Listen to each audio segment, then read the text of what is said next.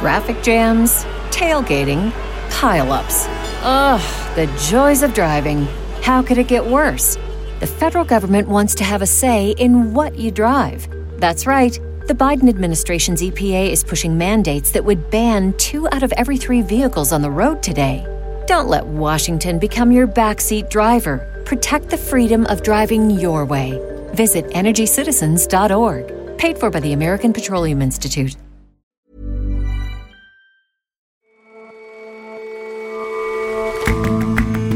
Hello and welcome to The Intelligence on Economist Radio. I'm your host, Jason Palmer. Every weekday, we provide a fresh perspective on the events shaping your world. Mark Zuckerberg published an opinion letter this weekend in newspapers around the world. The head of Facebook is calling for all kinds of regulation, not exactly what tech gurus have advocated in the past. But big social media firms are realizing the era of total internet freedom is behind them. And the pop music industry in South Korea is built on squeaky clean, wholesome stars singing about unchallenging stuff. But a dark underbelly of K-pop has been revealed as the country reckons with its own Me Too moment.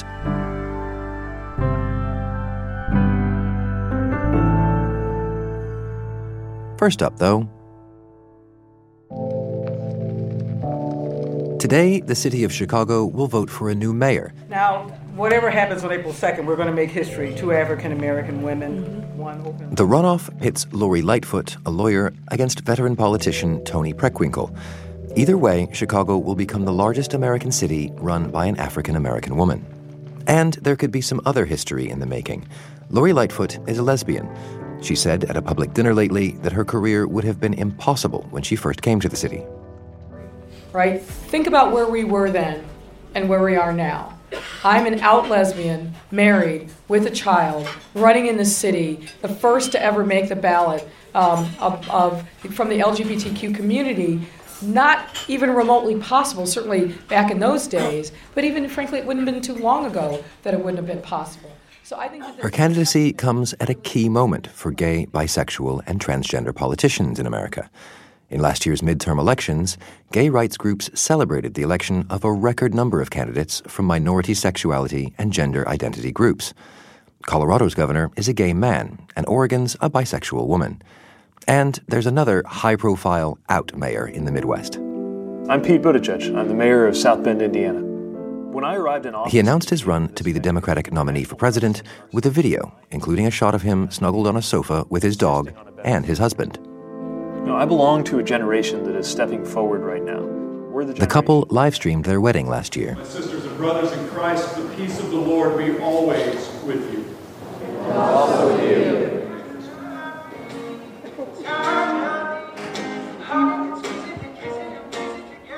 Well, I think the way the American voters are seeing gay and transgender politicians has transformed quite dramatically and quite quickly in the last decade or two.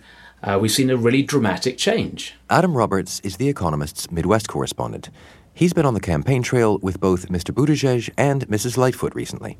Even on the left of American politics, you have politicians, Democrats, who have shifted to be far more relaxed, far more at ease with gay politicians than they were in the past.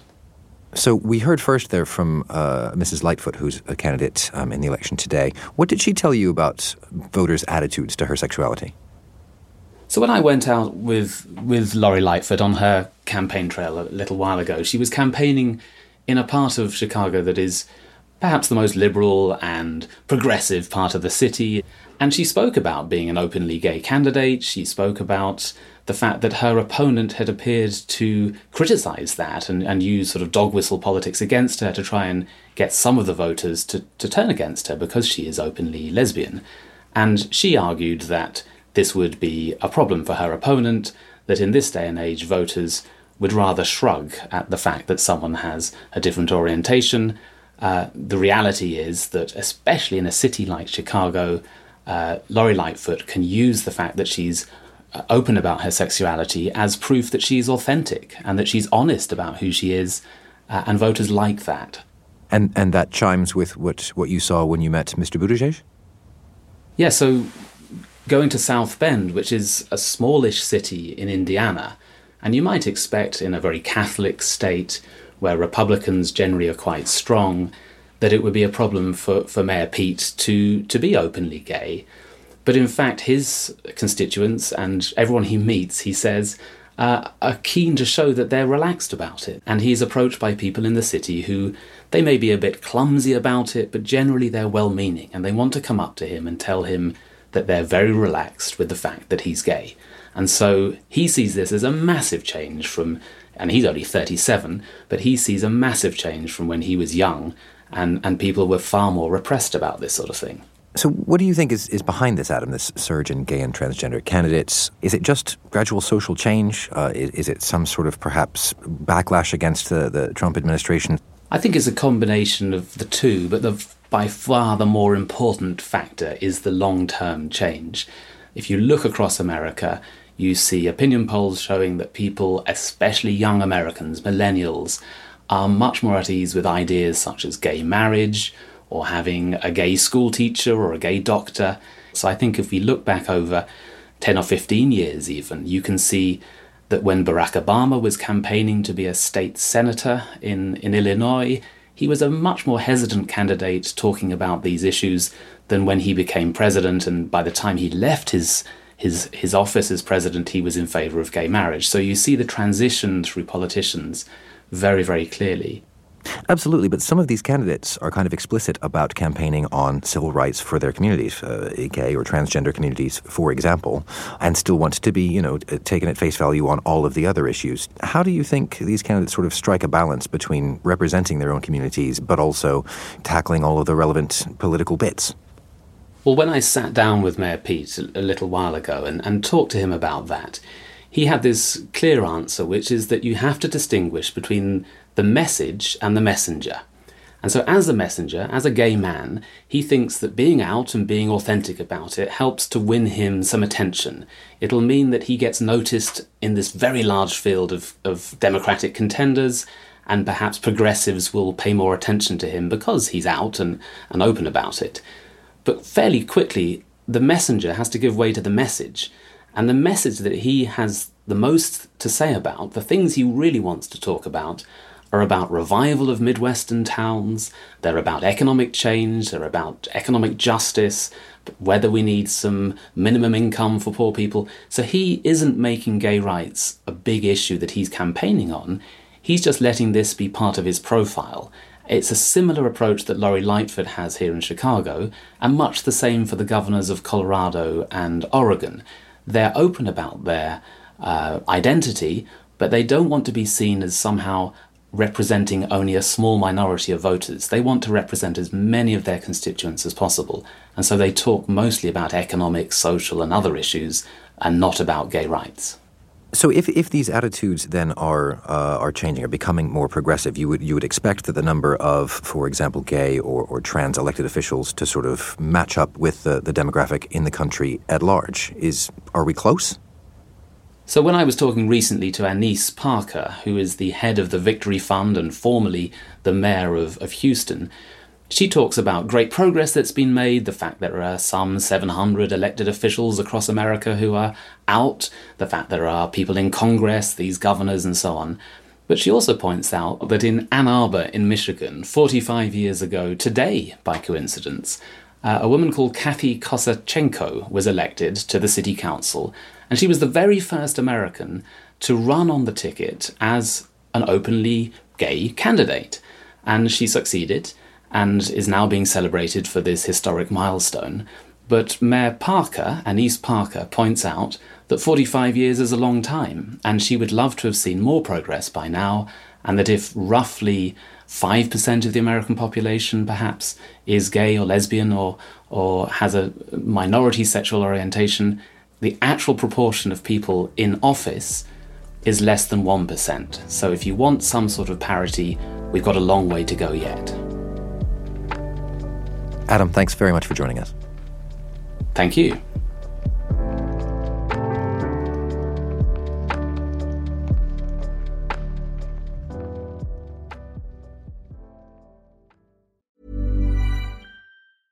A lot can happen in the next 3 years. Like a chatbot may be your new best friend. But what won't change? Needing health insurance. United Healthcare Tri-Term Medical Plans are available for these changing times. Underwritten by Golden Rule Insurance Company, they offer budget-friendly, flexible coverage for people who are in between jobs or missed open enrollment. The plans last nearly 3 years in some states, with access to a nationwide network of doctors and hospitals. So for whatever tomorrow brings, United Healthcare Tri-Term Medical Plans may be for you. Learn more at uh1.com. I think that the things in his op-ed make sense. Hal Hodson is our technology correspondent. He's been reporting on an opinion piece published this weekend and written by Mark Zuckerberg, the co-founder and CEO of Facebook, called 4 Ideas to Regulate the Internet. They're all sensible things. They're also things that governments and people who think about these problems have been saying for a long time.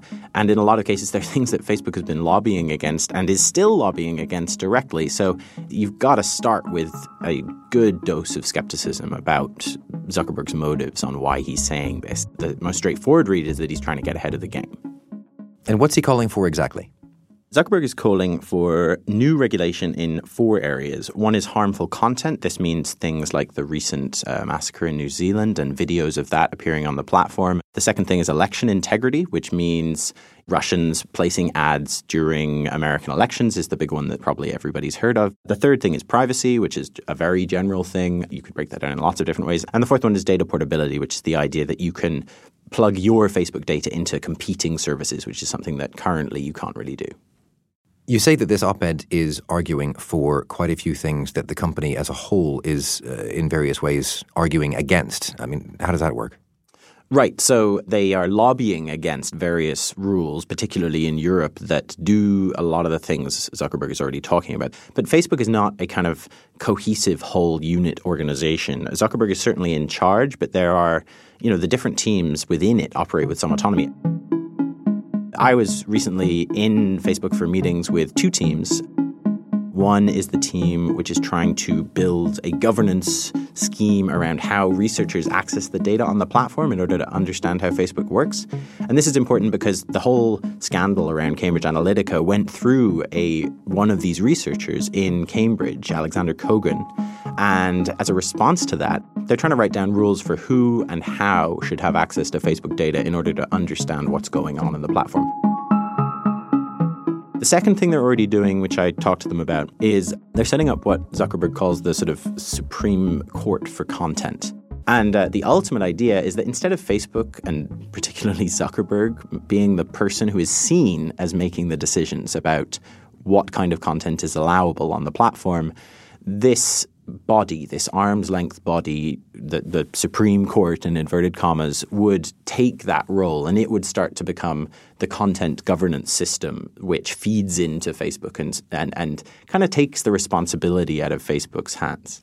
But this looks a little bit at odds with what Mr. Zuckerberg is explicitly calling for. He is essentially asking governments to help with the regulation. He is calling for harmonized definitions of data portability, of privacy, of harmful content, and so on. I mean, how do you expect that these sort of 2 different visions will be resolved? Or is all of this just sounding like hitting the right notes from Mark Zuckerberg?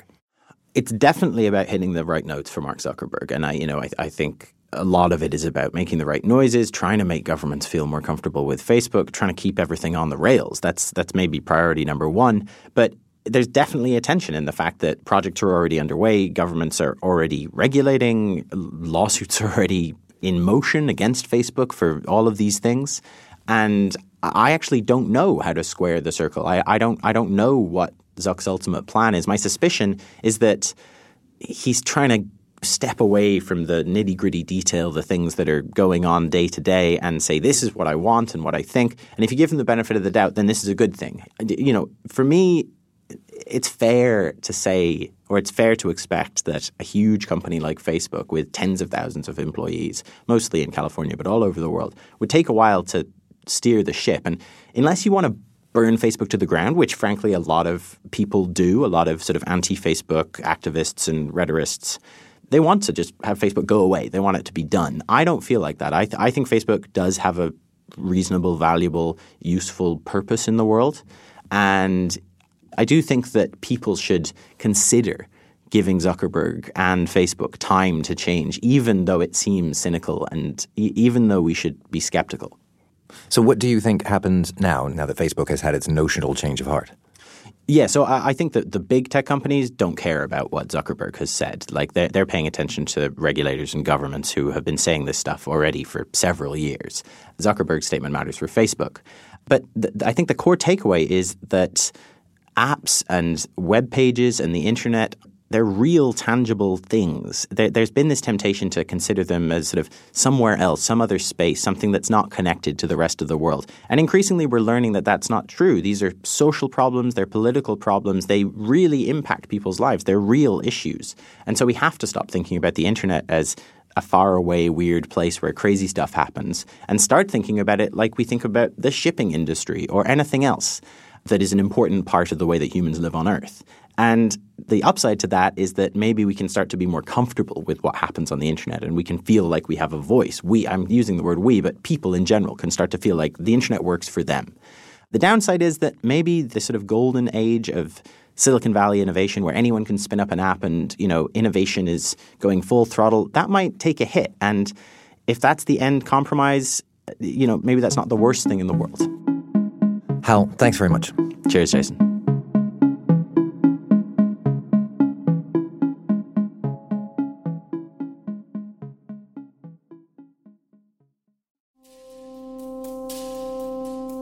In South Korea's capital, there's a nightclub that doesn't look at all like it used to.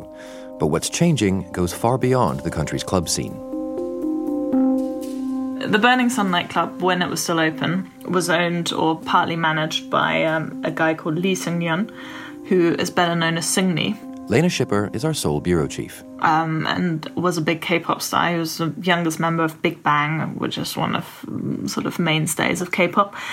He really liked to party, he really liked to flaunt his wealth. He used to organise parties for hundreds of people and that lasted for 3 days, that sort of guy. Last month, it closed.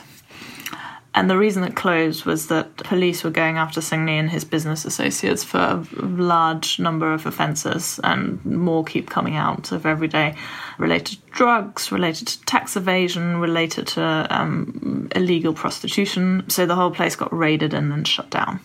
But Korean pop music, K-pop music, is really squeaky clean, super airbrushed, wholesome family fun.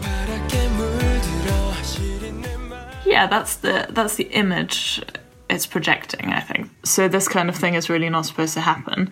It's not that it hasn't happened before. This isn't the first time there's a big scandal in K-pop. There's, been various bubbles of people complaining about how they're treated. It's a very punishing industry in some ways. There's ways that stars are treated while they're still being trained. But this sort of sprawling scandal is really very bad for the image that K-pop usually tries to sell. Well, you say sprawling scandal. Where else is this coming up? So the Burning Sun nightclub set it off in a way. That was the starting point. And since then, there have been lots and lots of new revelations involving not just Seung-ni, but other K-pop stars. A Korean broadcaster published these chats where, among other people, Jung Jun-young, who's a pretty famous singer and songwriter and radio host, or was a radio host until all of this happened, and some friends, they share videos of women that were clearly taken without the women's consent. They joke about raping women, drugging women. It's generally all pretty nasty stuff. And Jung Jun-young since then has been arrested for illegally distributing videos of women that were taken without the woman knowing and clearly without the woman wanting it. How common is this spy cam stuff in South Korea? It's a pretty common thing. So this K-pop scandal isn't the first time that spy cam videos have played a role in Korea. I mean, in the most recent case, 2 men were arrested for installing cameras in motel rooms all over the country, and about 1,600 people found out they'd secretly been filmed without their consent while staying in those motels, having no idea that they were bugged with cameras. Women have gone into police stations and said, my boyfriend filmed me and I only just found out this is video of me on the internet. That's a pretty common thing here. So is it fair to say then that this K-pop scandal has kind of fed the fire of an already existing wider movement?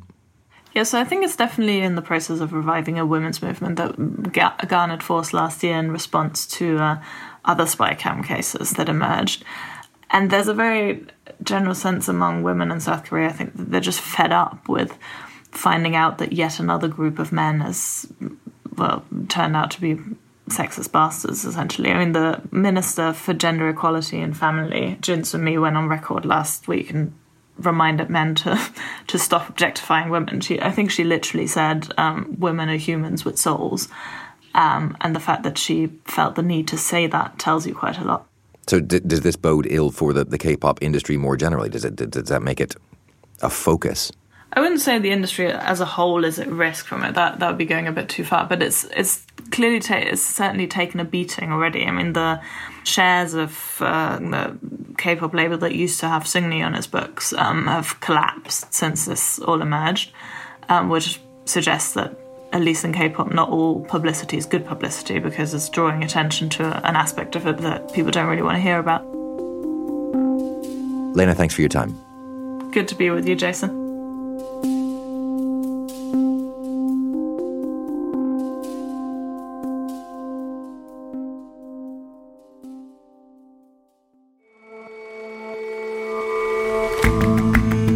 That's all for this episode of The Intelligence. If you like us, give us a rating on Apple Podcasts. And you can subscribe to The Economist at economist.com/radio offer. 12 issues for $12 or £12. See you back here tomorrow.